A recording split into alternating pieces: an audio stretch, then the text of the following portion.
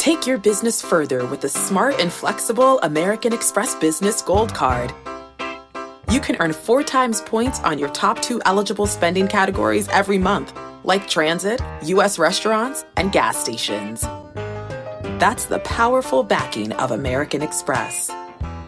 4 times points on up to $150,000 in purchases per year. Terms apply. Learn more at americanexpress.com/businessgoldcard.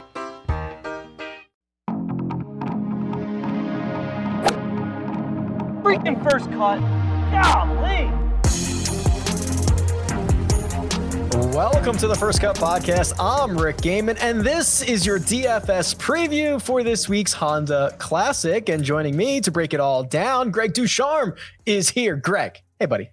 Here we go. Another week. The Florida swing continues. This is when I just can't believe that we get to do this again, right? We just had the players and we're resetting already right to the Honda Classic. I love it. Yeah, this used to be like the first leg of the Honda swing. Now it is the last leg this year, which has some scheduling implications. We'll talk about those in just a second. But Sia Nejad is here. Sia, welcome back. Happy Monday. Happy Monday. Yeah, to pick up on your point, this one's lacking a little bit of star power, but I might be there. It's only 45 minutes up the road, so maybe that's kind of a cool thing. Rick, by the way, nice call on Justin Thomas last week. Thank you. I'm happy to continue the victory lap here on a Monday. Thank you very much. Hopefully we can find just as much success this week as we did last week. Looking forward to it. PGA National. But before we get into that, Greg, I think this is one of the bad things about having an unbelievably loaded schedule where we went, I'm going to do this off the top of my head, WGC, Arnold Palmer, Players Championship, and there's a WGC next week, is that this event is the natural resting spot. And it is not a knock against PGA National, which is an awesome course. The Honda Classic is an awesome event, but this is a tough spot on the schedule in 2021. You forgot the Genesis the week before that. And the Genesis, yeah. Right. So it is unbelievable, the schedule that they put together. And look, if you're the PGA Tour, you're doing your job, and everybody isn't going to get, because you play a tournament every week, there are going to be some that people gravitate towards. The challenge is how many elevated events there are, right? It limits the choice that players have. When you have an event that it gives you a 3-year exemption and a significantly higher purse than an event that gives you a 2-year exemption and a lower purse, if you're choosing between the two, the choice is almost made for you, right? You have to play in the events that are elevated if you have the opportunity. So it makes it a little bit difficult. But I will say the Honda Classic before has had difficult spots in the schedule. Pretty much ever since the PGA moved to May, the Honda got into a tough spot. And that was 2018. Now that year, Keith Mitchell won, but Ricky Fowler and Brooks Koepka were right there, posted at 8 under. It made for a great tournament, wire to wire. And it brings up an idea, and I want to get your thoughts. We've never talked about this, but I think it's a cool idea for the official World Golf Rankings. I think they should have a strength of field before and a strength of field after, a bicameral classification. Maybe Sia can talk about this too, but where you say, okay, on Sunday on the leaderboard, you had of the top players, this many players were in contention right there in the mix, and the winner should get a little bump for that. Like, I think Daniel Berger's win at the Pebble Beach Pro-Am was a lot better of a win and more impressive of a win than the World Golf Championships gives him credit for, because of the cream rising to the top. What do you guys think? That's kind of interesting. I actually got thinking about the post strength of field stuff from who tweeted this out? Maybe Lou Brown, who's like one of the funniest people on golf Twitter, saying, hey, if you want to go really crazy, give out the majors after the year to the 4 events that had the highest strength of field. Interesting. How about that? Right. I mean, if you want to call it a major, I mean, historically, the Masters is not that strong of a field, right? It's 100 guys. A lot of them are past champions who aren't going to contend. You've got some amateurs in there. You talk about a Players Championship or a PGA Championship, tend to get some stronger fields as well. So it's kind of an interesting thought. I don't have any idea about doing it afterwards, like you mentioned, Greg, but it's kind of an interesting thought exercise. Yeah. Well, the Masters, for instance, has the top players. They get up near the top. It creates such a great finish because ultimately on Sunday afternoon, on the second 9, you don't really care too much about the past champions that are in the field and are finishing early or missed the cut or something like that. They don't really have much of an effect at that point. Where if you're Patrick Reed going up against Francesco Molinari and Tiger Woods and Brooks Koepka and all the players that he went up against, you're winning in a strong field once the field has shrunk down to size. So I don't know, maybe there's a way to calculate that. The other interesting thing when we get weeks like this, Sia, are I get a lot of emails or I get a lot of tweets or whatever that are like, maybe I'm just gonna not play as much this week, wait for the WGC. And I understand that thought process, but to me, these are the weeks that if you're listening to this, if you're doing the research, if you have the data, if you know the golfers, these are the better weeks, right? I feel like the edge is larger, even if there is a lot more volatility at a place like PGA National. I feel like the edges are bigger here. I totally agree. I mean, you are looking at players now that, people like us or people that play DFS on a very routine basis, they've studied these players. It's almost better when the big ticket guys are out of there because those are kind of easy picks to make, especially when you have pricing like we did last week. You had really fair and reasonable pricing, especially in that 9K, 8K, even 7K range. It was almost too easy to pick a team. Now, it didn't turn out that way, right? Because like you tweeted out, 9 of the 17 top priced players missed the cut. So, it was easy in theory. But my point here is you're right. There are guys in that 7K range, now that have been priced up in the 8K, 9K range that are, to some people, hey, I'm going to pass right over this guy. But to people who have really studied it or are studying it currently, they've got an edge here. And this, to me, these are the tournaments you should actually be focused more on in terms of maximizing your DFS revenue or stream, because, again, there's an edge here for sure. I think that's an interesting point too, Sia, because when you have a field like last week, it's hard to differentiate between the two. Is it a great pick to go with Justin Thomas at the beginning of the week? Yes, Rick, it's a great pick, but what's different? What differentiates that pick from picking Bryson or picking DJ? Or you're taking a risk at some point, and it's easy to make really great looking lineups beforehand. This one, you got to piece it together a little more, and I think it gives you an opportunity. It almost highlights the skill. It highlights the research, as Rick said. So I agree. I like these weeks. All my lineups look great on Wednesday evening, by the way, Greg. It's Sunday. It's Sunday evening that things look a little bit different. I've got winners or a winner from last week for a free year subscription to Sportsline, where you can get award-winning picks. You can get access to the patented Sportsline model, and all you have to do is leave a 5-star rating and review in Apple Podcasts for the first cut. Drop in a player who is going to miss the cut this week at the Honda Classic. Leave your Twitter handle so we can get in touch with you, and make sure you're following at First Cut Pod on Twitter so that we can DM you.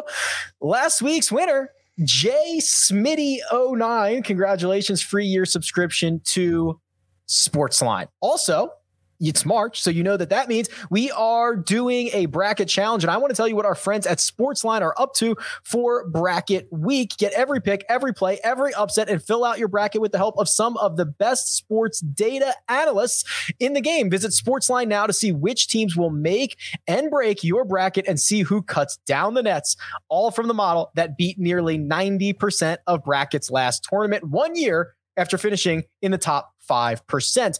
Well, PGA National action this week, Sia. And as we continue to say, it's Florida golf. There are big numbers lurking. PGA National was the 3rd most difficult course on the schedule last year. And we all know the bear trap. 15, 16, 17, one of the most difficult stretches in all of golf, is certainly going to show its teeth over the course of the week. It's going to be a tough week. I mean, let's be honest. Not only is this a really tough course, but it looks like we're going to have wind mixed in here probably for all 4 days. I know it's kind of an early forecast right now, but I mean, what I'm seeing right now is anywhere between 10 and 20 miles per hour. So you add that condition, which is a common condition here, of course, but you add that to an already tough course and, frankly, a field that isn't super, super strong. So, I mean, I think you're going to see a lot of struggles. I think the cut line is going to be really low, and we're just going to have to deal with that type of carnage. So, for me, I'm definitely focused on, ball strikers, but regardless, I think we're going to see a week where a lot of players struggle. Yeah, coming down the stretch in 2020 as Sungjae Im ended up winning, Greg, Tommy Fleetwood struggled a little bit. It's a par 70. You are really being asked to be very precise on a lot of your shots, which again is no different than what we've said both at Bay Hill and at TPC Sawgrass. Big numbers can add up very, very quickly here. Yeah, it's a very similar story. There's water all over the place. There are some shots where you just, you can't bail. There's nowhere that is safe. There's no good options other than stepping up and hitting the shot. So some guys thrive in that. Others don't. It makes for great theater. It just makes for some frustrating play. There will be a lot of players who are frustrated in the field this week. But it's up and down. There's birdie opportunities. It's not a long golf course. It's not going to punish you that way, but it will test you mentally on every single shot. So I think that this kind of carnage is very exciting because it's more of that double bogey. It's extremely volatile where you can make birdies on just about any hole. On any hole. You can make a birdie on any hole. There's a way to play the shot. And at the same time, the penalty for miss is a little bit more extreme. Let's jump into the $10,000 range on DraftKings. Sungjae Im, your defending champion, leads the way at 11,000 flat. Daniel Berger, 10,800. Lee Westwood, who's in the midst of a run right now at 10,006. Joaquin Niemann at 10,004. And then your 2016 champion, Adam Scott, checks in at 10,001. And Sia, what I noticed immediately in this pricing range is that Sungjae Im, as the most expensive golfer, is only $11,000. I started to click through my database, started to figure out when the last time we saw the most expensive golfer be this cheap. And I got back to the Tournament of Champions where I found Dustin Johnson was 11,000, but that's a 42-man field. That doesn't count. I mean, it has been a while since we've had a full field event where the most expensive player is this cheap. Yeah, it's not really a surprise, though, I guess, because it's Sungjae Im at the top at the end of the day. And by the way, I think it probably should be reversed here. I think it should probably be Daniel Berger at 11,000 and Sungjae Im at 10,800. But not that that's a huge deal. But yeah, it's interesting. I mean, I guess in theory, that gives you some room to take the top guy and you'll be able to fit a little bit more in than you normally would with like an 11,600 guy like we've had over the past few weeks. It's interesting, though. I look at this list, Rick, and I really like Daniel Berger. I really love his ball striking, particularly the last 12 rounds off the tee on approach. He's been really fantastic. As far as Sungjae is concerned, I understand the track record. I mean, obviously he's the defending champ, but his approach really hasn't been that good lately. He turned it around this last tournament, but the 3 tournaments prior to that, he was losing on approach in kind of in a significant way. I believe it was either a half a stroke or more in the 3 tournaments prior. I just don't think that's necessarily the right formula here. Berger lost a little bit with the putter last week, but otherwise was really, really good and has been good again for so long. So I like Berger quite a bit, and I like Joaquin Niemann a little bit as well. Yeah, I think Niemann's going to be pretty popular. I think in a lot of DFS circles, he's someone that we like on a weekly basis. We see the upside. We've seen the streakiness that turns into fantasy points, Greg. But I'm probably focused on the top here. The Sungjae Im at 11,000, the Daniel Berger at 10,800. Sungjae's been unbelievable with his putter, which is a little bit scary, but he's now on a stretch where that's what he does. His driver's been awesome. He's got to just figure out that approach game. But Berger's doing the blueprint. He did exactly the same thing that he did at Pebble. He did it last week, except he lost 2.5 strokes with his putter. That's literally the only difference. Every other metric is almost identical to what he did at Pebble Beach, which makes me think that, as we talk about all the time, his path to victory is really, really wide. It's one of those things where you look at, we've talked about this with Abraham Answer, where you look at the field list and it's alphabetized on Friday night or Saturday morning or something. And Daniel Berger's name pops up there. And I feel like every week I circle it. So I wonder, am I just too high on this guy? But no. He's so consistent. He is so steady. His form is so good, and he is a great play every week. So I think he's the safest play in the field, especially in this range here. And I'm a huge fan of Daniel Berger this week. He was the first guy that I circled, and that was even after I took out the bias for his last name starting with a B. The B bias. Right. Yeah, exactly. It doesn't hurt that he came in tied 4th last year. In 2015, in his first trip, he came in second. It's going to be one of those tough mental challenges where the scores aren't going to get crazy low this week. You may see a single-digit under par winner. And I think that suits Daniel Berger's game very nicely. So I'm all in with you guys. Berger's the first guy. I circled Neiman's name too, but I feel a lot less confident with him than I do with Berger. And it could be Sung Jae Im's week, but look, I mean, we never go with the defending champion, right?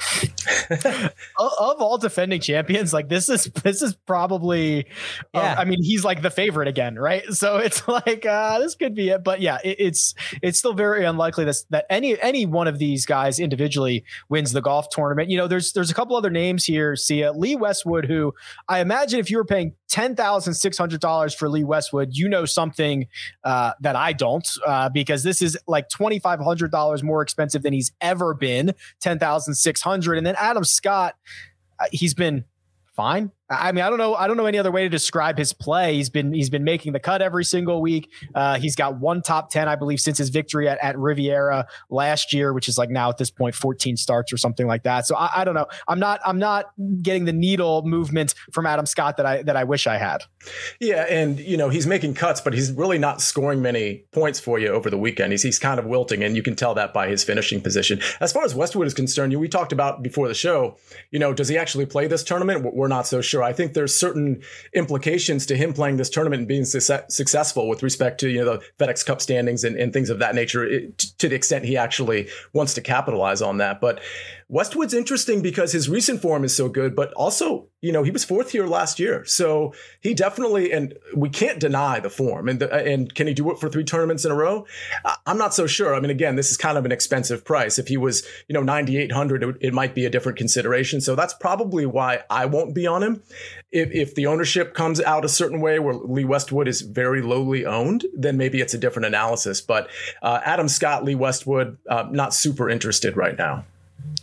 I think Adam Scott may be a little bit more interesting. You look at some of these finishes, and I wonder if he's had a hard time going low enough. And this may be the venue where he doesn't have to make a ton of birdies. He can kind of play to his strengths. Ironically, the putting has kind of been his strength this year so far, which is the one thing that really worries me. But the scoring, if you look at his scores, they're not extremely high. He did shoot a high round at concession, but they're generally on the lower side, but they're not crazy low. A lot of 70 to 72, and playing in that range isn't necessarily a bad thing this week. You hope that that's, you know, 78 to 68, but you could win a tournament here shooting 4 rounds of 68. You could definitely win that way. That's a pretty good take. And I want to remember that as we go through the rest of the, I'm still worried about Adam Scott's driver and all that stuff. He's been hemorrhaging strokes off the tee, but I think that the idea that this, right, 468s,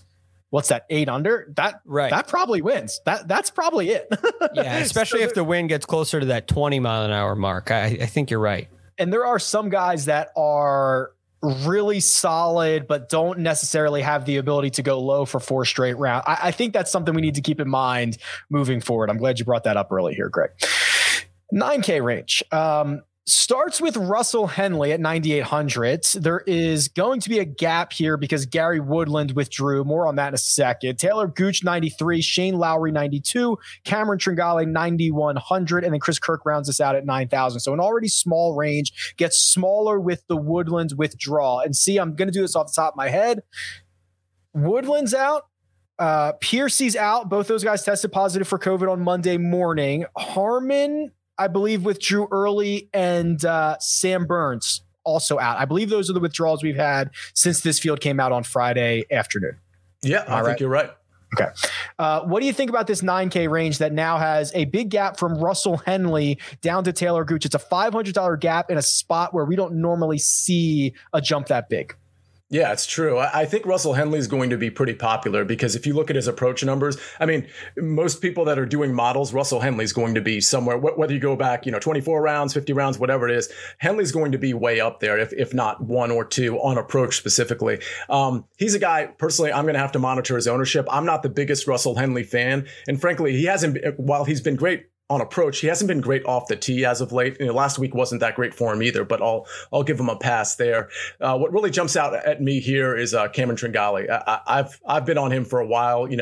He's been sort of hit or miss, particularly the last couple of weeks, but I think this is a perfect course for him. I think, the ball striking should be there.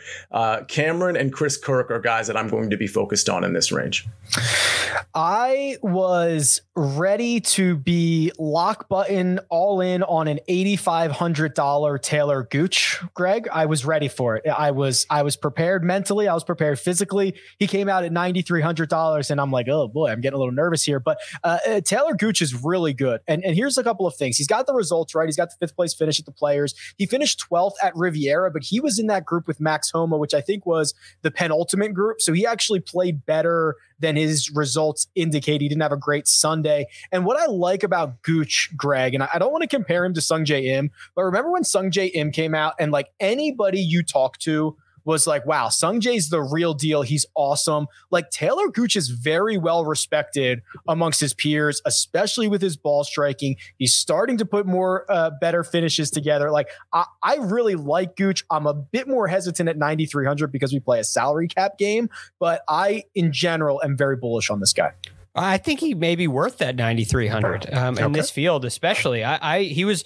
He and Shane Lowry were the two names that I circled in this group. So the thing I like about Gooch is he's one of your positive in every strokes gain category guys, right? He's very well rounded. He's 48th in putting, which is fine. He gains a little bit off the tee, 85th, 73rd approach the green, gaining, 58th around the green, gaining. I mean, he's 39th in strokes gain total. So that gives you a pretty good idea of what he's all about. Maybe a little bit inaccurate off the tee, but they're not wild misses.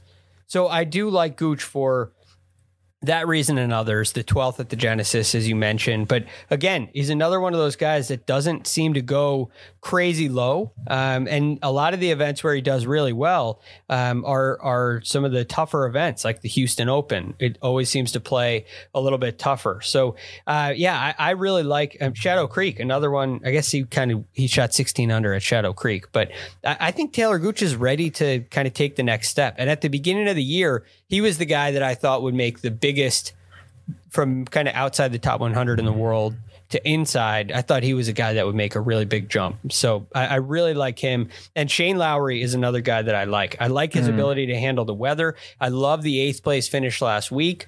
He's normally a guy that I kind of try to stay away from, but he drives the ball really well. He drives it really accurately. He's 30th on tour in strokes gain off the tee, and he hits it under 300 yards. So that tells you that he's positioning the ball in great spots. And you think about an Irishman in windy conditions in Florida, it seems to make sense. And his finishes here have gotten better each and every time. Tied 53rd in 16, tied 49th in 18, and tied 21st in 2020. I think Shane Lowry may be set for another great week.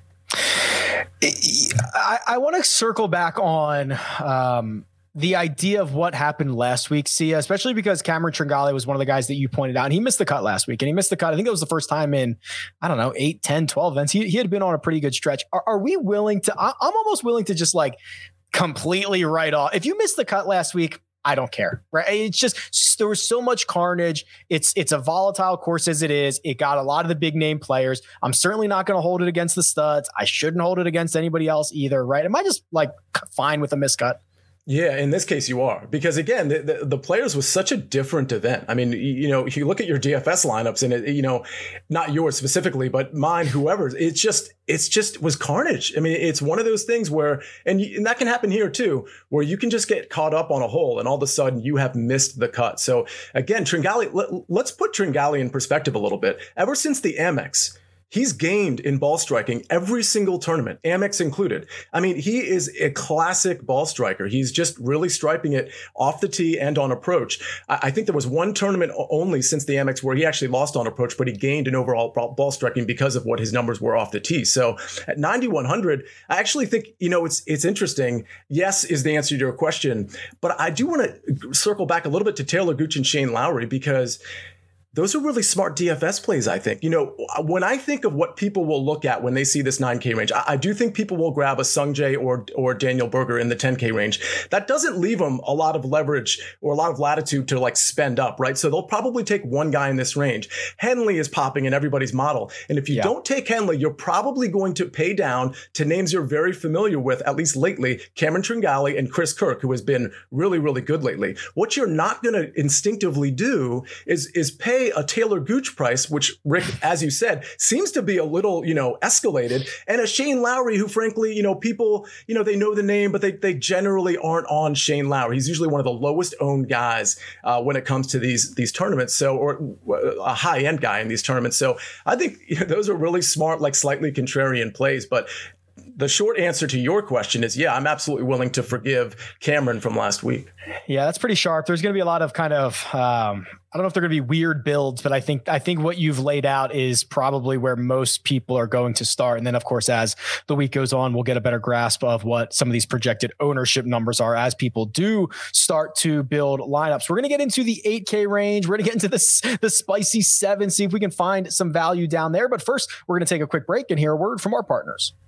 The all-new Hyundai 2024 Santa Fe is equipped with everything you need to break free from the dull work week and embark on an adventurous weekend with your family. And that's because the all-new Hyundai Santa Fe has some great features like the available H-Track all-wheel drive, standard third-row seating, available dual wireless charging pads, and much, much more. So think about those places that you want to go, the things that you'd like to do this weekend, and where the Santa Fe can take you. Learn more about the all-new Hyundai Santa Fe at HyundaiUSA.com. Call 562-314-4603 for complete details. I'm Sandra, and I'm just the professional your small business was looking for. But you didn't hire me because you didn't use LinkedIn Jobs. LinkedIn has professionals you can't find anywhere else, including those who aren't actively looking for a new job, but might be open to the perfect role. Like me.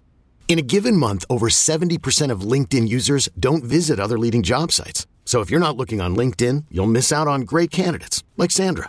Start hiring professionals like a professional. Post your free job on linkedin.com/recommend today. And we're back. We want you to compete with us in a bracket challenge game. I know I'll be there. In fact, I've already put my bracket in. Kyle will be there. Greg, you going to be there, buddy?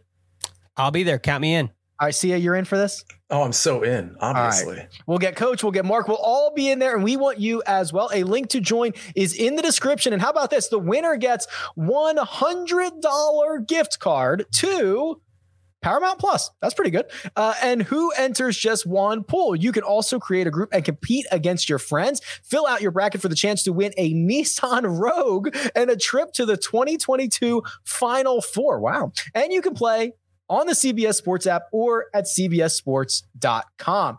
$8,000 range. Greg, this is normally where we see the players in this range start to expand. We start to get a pretty big $8,000 range and then a huge $7,000 range.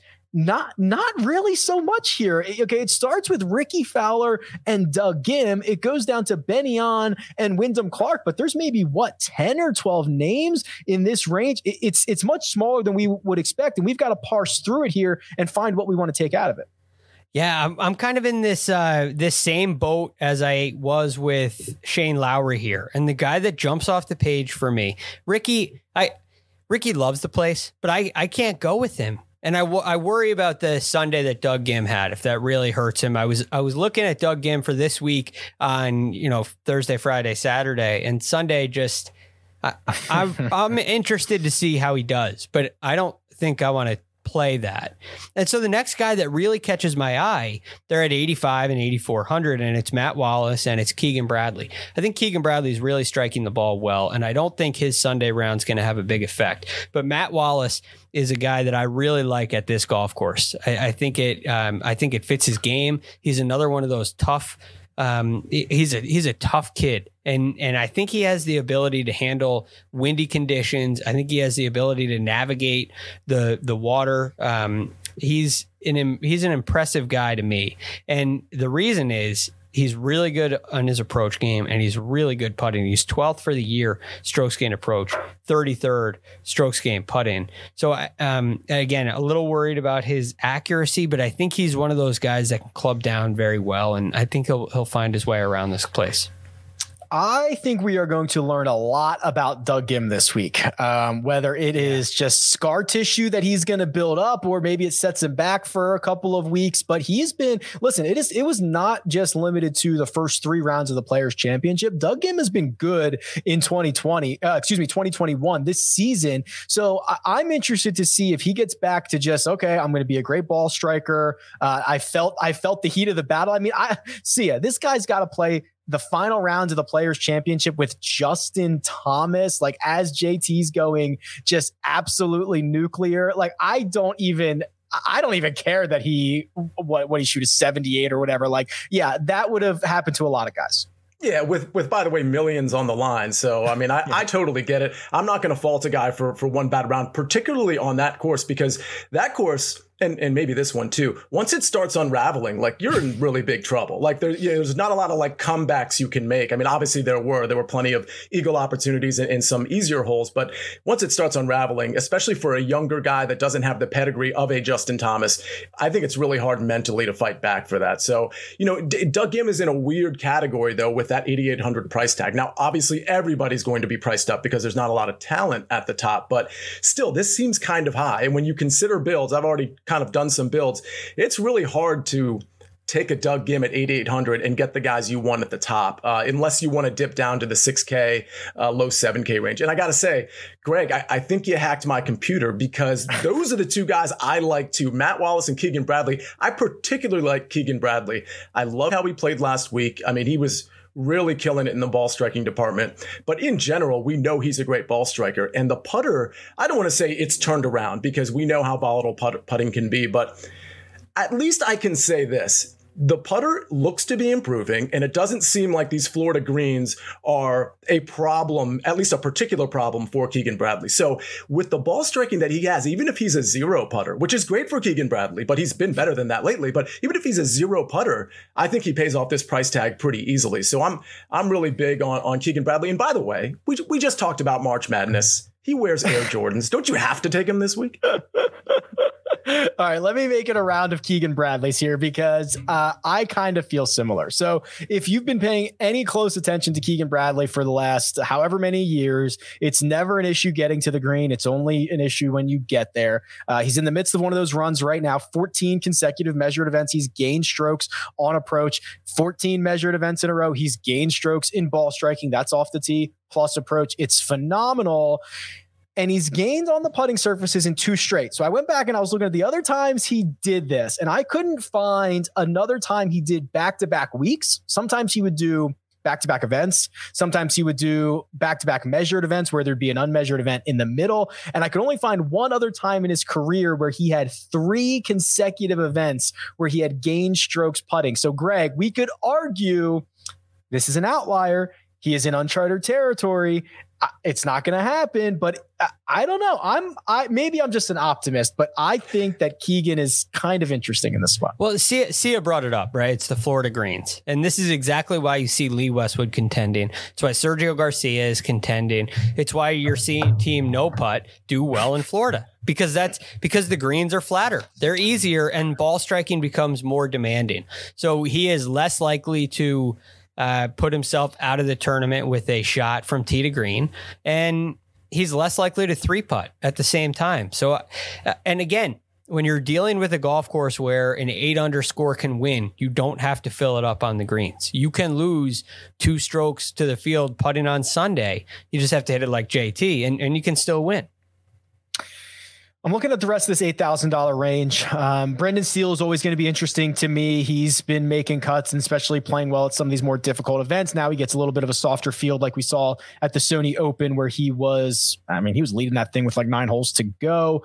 Cam Davis worries me, as I'm so bullish on Cameron Davis, but he has just absolutely sprayed it at TPC Sawgrass. He sprayed it at Bay Hill. I'm going to just wait till we get out of the Florida swing to get back on Cameron Davis. I'm looking at the bottom of this range. Sia, we always kind of say Bermuda Benny at $8,000 is a better surface for him if you want to say team no putt. But I don't know. Anybody else here? Poulter, Fratelli moving the needle? Yeah, Fratelli and Poulter are interesting, especially when we consider the wind component this week. And Fratelli hasn't been that bad lately. Fratelli would probably be the only guy I'd be interested in. I think that's a fair price for him. And I think he's the type, and Poulter too, but Fratelli I like a little bit better. I think he's the type of guy that he just sort of randomly shows up on leaderboards, once every 6 or 7 tournaments. And there's some attraction there because of that price tag. Let's jump into the $7,000 range. So 7,900 is JT Poston. It is Russell Knox. It goes all the way down. This is your big boy, Greg. This is the one that gets everybody's here. Ches Reavie, Lucas Glover, Mark Hubbard, Patrick Rogers, and Tom Lewis are the bottom of this range. Pick me out a couple of guys and tell me where we should go. So I want to get your thoughts on JT Poston, because I'm not sure where to go with JT Poston. But guys that I really do like, Brandon Wu is one, and I think he'll be very undervalued in this field. But he's one of those guys that's had great success on the Korn Ferry Tour. He came in 7th at the Puerto Rico Open. He was 2nd on the Korn Ferry Tour at the Orange County National Championship, 10th at the Savannah Golf Championship. The guy's been playing on some tours we're less familiar with. And don't forget about the Korn Ferry Tour Championship where he won. And the lines between the Korn Ferry Tour and the PGA Tour are as blurry as ever because you have the Scotty Schefflers, the Sung J Ims, who's a champion of this event now. You have those types of players. Matthew Neesmith, past couple of weeks, he's broken my heart, but he's another one of those Korn Ferry Tour players that's showing he belongs out here on the PGA Tour. And it wouldn't surprise me if Brandon Wu was the next one to come out. So I like taking a chance on him in this range. The other guy that really interests me is Adam Hadwin. Adam Hadwin's working with Mark Blackburn, who is becoming a very popular coach on the PGA Tour down in Alabama, and he is doing a great job. And he posted some videos of Hadwin's swing, and it's looking a lot better. That's all I got to say. So this is a guy who works with Max Homa and Charlie Hoffman, who's starting to play a little better, and some other guys that are playing really well. And I think there might be a little Blackburn kind of uptick going on here. So I'm looking at Adam Hadwin, and I think he's due for a nice little run here. To pile on to the Brandon Wu stuff, I couldn't agree more. Listen, I'm not going to die on the Brandon Wu hill this week that he's going to win this golf tournament, but I 1000% agree with the blurred lines. We talk so often how deep the bottom of the PGA Tour is, how deep the Korn Ferry Tour is. And remember, in 2020, no PGA Tour player lost their card, which means there wasn't that natural graduating class from the Korn Ferry Tour, which means that there were players who probably should have been on the PGA Tour a la Will Zalatoris. Now, Zalatoris came up and did his thing, and now he's got his special temporary membership, and he's playing a lot and all that good stuff. But there are other players like that. And I don't know if it's going to be Wu this week, but he finished 7th at Puerto Rico. And that is, I think, a really sharp take to look at some of these guys that are having some success down on the Korn Ferry. And then I start looking at these other guys, Sia, and I think I do like Kevin Stroman, but HV3 is the name that I was looking at, who I think is most interesting to me. I went back to, I think it was the last 2 seasons I went back and I just ran the tee to green numbers, and the best guys in tee to green are it's like Russell Henley, number 1 in this field, and then HV3, and HV3 is significantly cheaper. It's always going to rely on the putter a little bit, but he's played okay recently.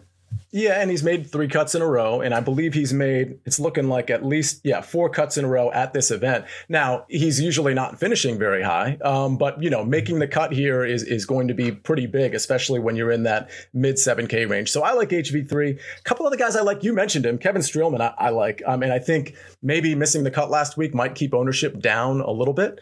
His track record here isn't particularly good, so that could keep ownership down, but I do think he's a good course fit. Ryan Moore, I think, is kind of sneaky. I say he's sneaky. Maybe other people don't think he's sneaky at all, but the form is starting to come back. The Ryan Moore of like 3-4 years ago, when the ball striking was typically there, I think he might be finding that again. So I think Ryan Moore is a really good price, and I think ownership won't be super high on him. A couple other guys I like that are more sort of in the dart throw, low owned category. I know Greg mentioned him last week, and he's been featured on this show a few times from both me and Greg. Is Michael Thompson. I also think James Hahn showed us a lot last week, and he showed us a lot really since the post-winter break. So I think James Hahn, it's a little dart throwish. I mean, he could completely unravel, but I suppose so could everybody else in the 7K range. But Ryan Moore, Kevin Streelman, and I think HV3 are probably my top 3 guys in this range. We got to talk about Phil Mickelson. He's right in the middle of this. He is 7,400. And Greg, I look at the metrics and I see a guy who was marvelous with his approach shots last week. He gained nearly 4.5 shots on the field at the Players Championship, which was his best single tournament in the last season and a half.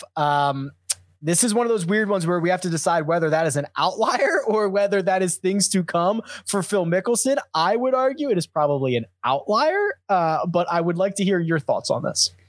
Oh man, he's one of my. I love Phil Mickelson, right? I love watching him. I love following him on Twitter. But he's one of my least favorite guys to talk about here. Because you remember, Rick, I mean, you remember what happened last year where we had Phil Mickelson takes on this podcast. Yeah, that almost burned us in a big way, dude. Yeah.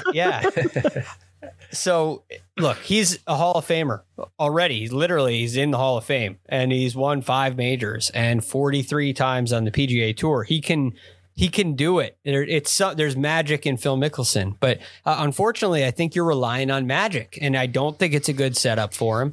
I think there's way too much.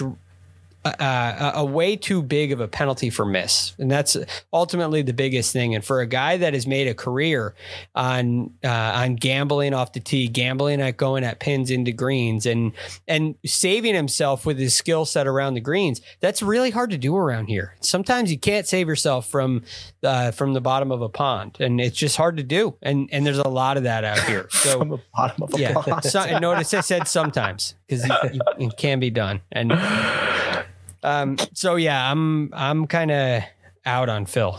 I am happy, Sia, to like never get any more exposure to Phil. I think him winning the match, what was that, 3?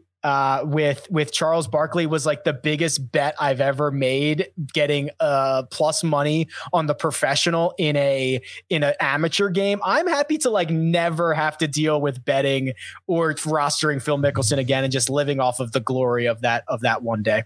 And it's win-win, right? Because if Phil does well in this particular tournament where there's not a lot of star power, it's like, cool, Phil is contending. Phil's in the top 20. This is interesting. But I don't also want to have him in DraftKings or FanDuel or whatever, because, again, it could unravel so quickly with Phil. And he's showed no level of consistency, at least not on this tour, for me to be like, yeah, give me a share of Phil. It's just not going to happen. Anybody else in this $7,000 Oh, Greg looks like he's got somebody. I got one other guy. Okay. And this is it. Phil Mickelson's a perfect segue to this guy. Rick, you should be playing this guy every week. It's Johnny Vegas, right? I play Johnny Vegas a lot.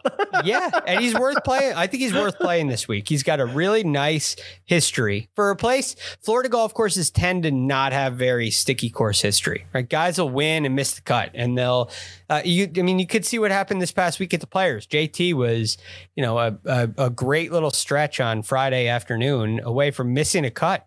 That's what got him across the line. So, but Johnny Vegas was 27th last year, 16th the year before that, tied 4th in 2017. I think he has some good history. He likes the place, and he's a great driver of the golf ball, which I think is a big advantage here. He's 7th in strokes gained off the tee. Worry about his approach game a little bit, but he's also confident. He came in 2nd place at the Puerto Rico Open, and he played last week. Although he didn't play great, he did make the cut. So he got 4 rounds in and just kind of held steady around par. I think he was a couple over for the week. He came and tied 60. Yeah, he was 2 over for the week last week with the 74 on Sunday. I still think Johnny Vegas is confident.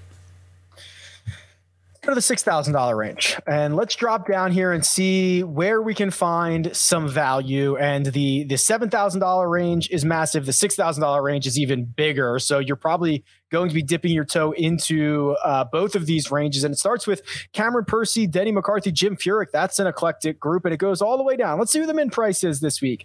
Ooh. Hank Lebioda, who I believe his real name is actually Henry Lebioda. That's a fun fact. Hunter Mahan, Jimmy Walker, Martin Trainer again, Michael Kim, VJ Singh. Interesting.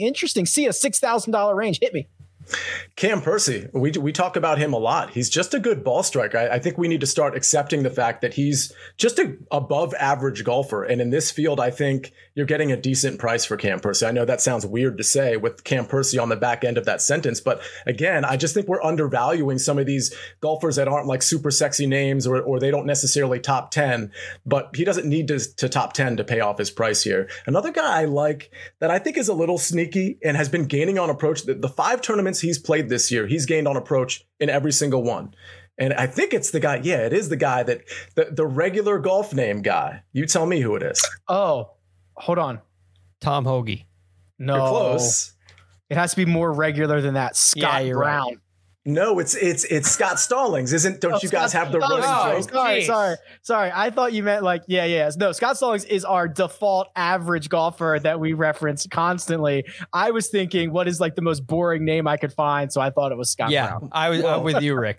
Well, we decided a few weeks back that was Doug Gim, if you recall, or at least I decided that. No, there's way more boring names than that. Even like Sam Ryder's pretty boring. Austin Cook, that's a really boring one. There's some other boring ones more than Doug Gim. Gim has a silent letter in there. That can't be boring. Yeah. Okay. But I do. Well, you know, it's funny. I'm actually thinking back because when I disparaged Doug Gim, this is like about his name. He's actually been red hot ever since. And I don't know if you guys recall, but 3 weeks ago, I also disparaged Denny McCarthy when we were talking about good Florida putters. Remember? And I said we were talking about Sam Burns and how he's actually the best putter because Denny McCarthy never makes the cut. You realize since that moment, Sam Burns hasn't made a cut, I believe, and Denny McCarthy has been on fire. Those two traded bodies as soon as I made that comment. I just think that's interesting. The next guy I disparage, make sure you put some cash on him. Denny McCarthy, who I actually wonder, is he in the, I think he's in the 6,000. Yeah, he's 6,900. Yes. I wonder how people are going to react to this because, what always happens, and I can tell this by the amount of tweets that I get, is like if any no name starts fast, everyone thinks that was like an amazing week. So Denny McCarthy gets out to a hot start. He goes 69, including an ace. And people are like, oh, it's Denny week. It's Denny week. He was brutal on the weekend. He ended up finishing 55th. And like, listen, aces are a lot of skill. They are a lot of luck as well. Like it's really weird, a weird dynamic, Greg, that I think people like are going to assume Denny McCarthy had a much better week than I actually think he did. Yeah, well, you pick a guy like Denny McCarthy, and you're hoping that he makes the cut. And when you see him near the top of the leaderboard, even for a moment, you're right, Rick. It's automatically a great week because you got that thrill. You got the thrill of it's Denny week. You got to say, and then you get disappointed. You say, "Well, it's Denny McCarthy. He's not good. What did I expect?" So it's easy to kind of write that off. The hole in one is a huge factor in this. I'm personally staying away because of that. The greens last week were also just so, not that they won't be at Honda, but they were so good. I think it set up really nicely for him on the greens. But I mentioned Tom Hoagie already, and I really do like him this week. He's a really nice iron player. He went through a stretch where he missed a number of cuts in a row, but he came in 12th at the AT&T Pebble Beach Pro-Am, and he was 22nd last week. His worst round was 72. I think he's hitting the ball really nicely, and I like Tom Hoagie in the 6K range. He's done well for me in the past. He's 38th strokes gained approach the green so far this year. I think he'd be a really nice fit. Got to give a shout out to Wes Bryan, who doesn't play often, but when he does, he hits his approaches well. That's the big thing that he has going for him. I'm trying to see who else in this $6,000 range, Sia, that I would be comfortable playing. And comfortable is kind of a relative term, especially this week with the way that the field drops off. But man, I don't know if I'd want to go below. Maybe it is Scott Stallings at 6,500. That might be the lowest I'd be willing to go. Yeah, and I looked, and I don't think I'd want to go lower than that either. I mean, Rob Oppenheim is $100 more than Scott Stallings. I think that's an interesting name to consider. Outside of that, you're really in dart throw categories when you're talking about the rest of the guys. I mean, Tyler Duncan is down here at 6,400. He's obviously hit or miss, mostly miss, but statistically, he's a decent option. He's usually very good on approach and decent enough off the tee. What's McCumber at? I think he's at 64, right? Tyler yes. McCumber. Oh, yes. Tyler McCumber, 64. I'd be comfortable going with Tyler McCumber. Yeah, dude, he's a grinder, man. I mean, that, like the 22nd last week, he was, he still has that thing. He's like all bandaged up, right? Still, did you see any of the shots from last week? Yeah, I did. He is. And look, it can go one of two ways, as you know. It can go pretty good. It can go pretty poorly. But I think when he gets confident, he can really compete. He had 2 in a row earlier in the year at the Corrales Punta Cana Resort and Club Championship. He came in second. I had to say the full name. I was waiting at for the it. Sanderson Farms Championship. He came in tied 6th the very next week. So I think he's the kind of guy that could be streaky, and this could be the start of a little uptick for him. As you see, you're probably the only one who started tinkering lineups already on a Monday afternoon. Have you kind of gone more towards a Stars and Scrubsy, a balanced build? What are we thinking for this week? I'd call it a hybrid build because I did dip into the 6K range once, but I didn't necessarily have to. And I think that the 6K guy that I took was actually Scott Stallings. But I took one from the 10K range. I took one from the 9K range. And then I just tried to make some semblance of cut makers beyond that. So it was like low 8K, mid 7K, low 7K is where my focus was at that point. Sia, would you say you go more? You said the word cut makers. I know that we have some, like I'll ask Rick this every once in a while. Rick, you always seem to be really aggressive and take guys that you think can, I just take go guys that can win. You go for the flag, right? That's why Sung Jae Im's your favorite. Right. So, Sia, would you say you're looking more in the risky picks for guys that you think can win or guys that are just going to get you points on Saturday and Sunday? Yeah, so typically I'm riding the upside guys, which I think you're saying is what Rick normally does. But this particular week, and honestly last week too, I'm really looking for cut makers. I'm really trying to play it kind of like with safe lineups. Like last week I was trying, Matthew Fitzpatrick was in my lineup, like, Jason Day, guys that I don't think have the upside as some of the guys that were next to them. But I thought, okay, these guys can make the cut. Webb Simpson was one of my guys. I thought he was super safe. Of course, that didn't work out for me. But the point is, for this particular tournament, because there's so many hazards, for this particular week, I'm focused on cut makers, and hopefully they get upside from there. Hopefully I can just find upside once they make the cut. I try to hit that 1 square yard landing spot, Greg. I got to squeeze it in there, throw a dart, see what I can find. That's like Phil Mickelson, right? You might win 43 times, but there's going to be a lot of disaster in between. I'm just going to have a lot of weekends off, right? Like I'm going to have a lot of weekends off. I'm going to have a lot of time to spend, outside playing my own golf. But, right. If you're going to work Saturday and Sunday, it's for a big check, not a little one. Right, exactly. Right. All right, gentlemen, fun as always. That concludes our DFS preview for this week's Honda Classic. Producer Jacob, thank you very much for all your hard work behind the scenes. Sia Najad is available on Twitter at Sia Najad. Greg Ducharme is available at The Real GFD. And you can find me at Rick Run Good. This has been The First Cut, and we'll catch you next time.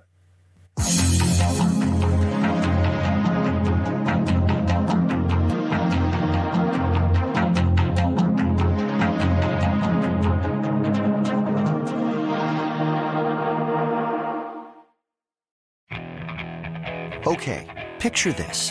It's Friday afternoon when a thought hits you.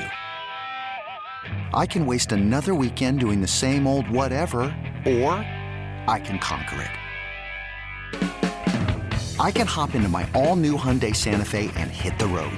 Any road. The steeper, the better.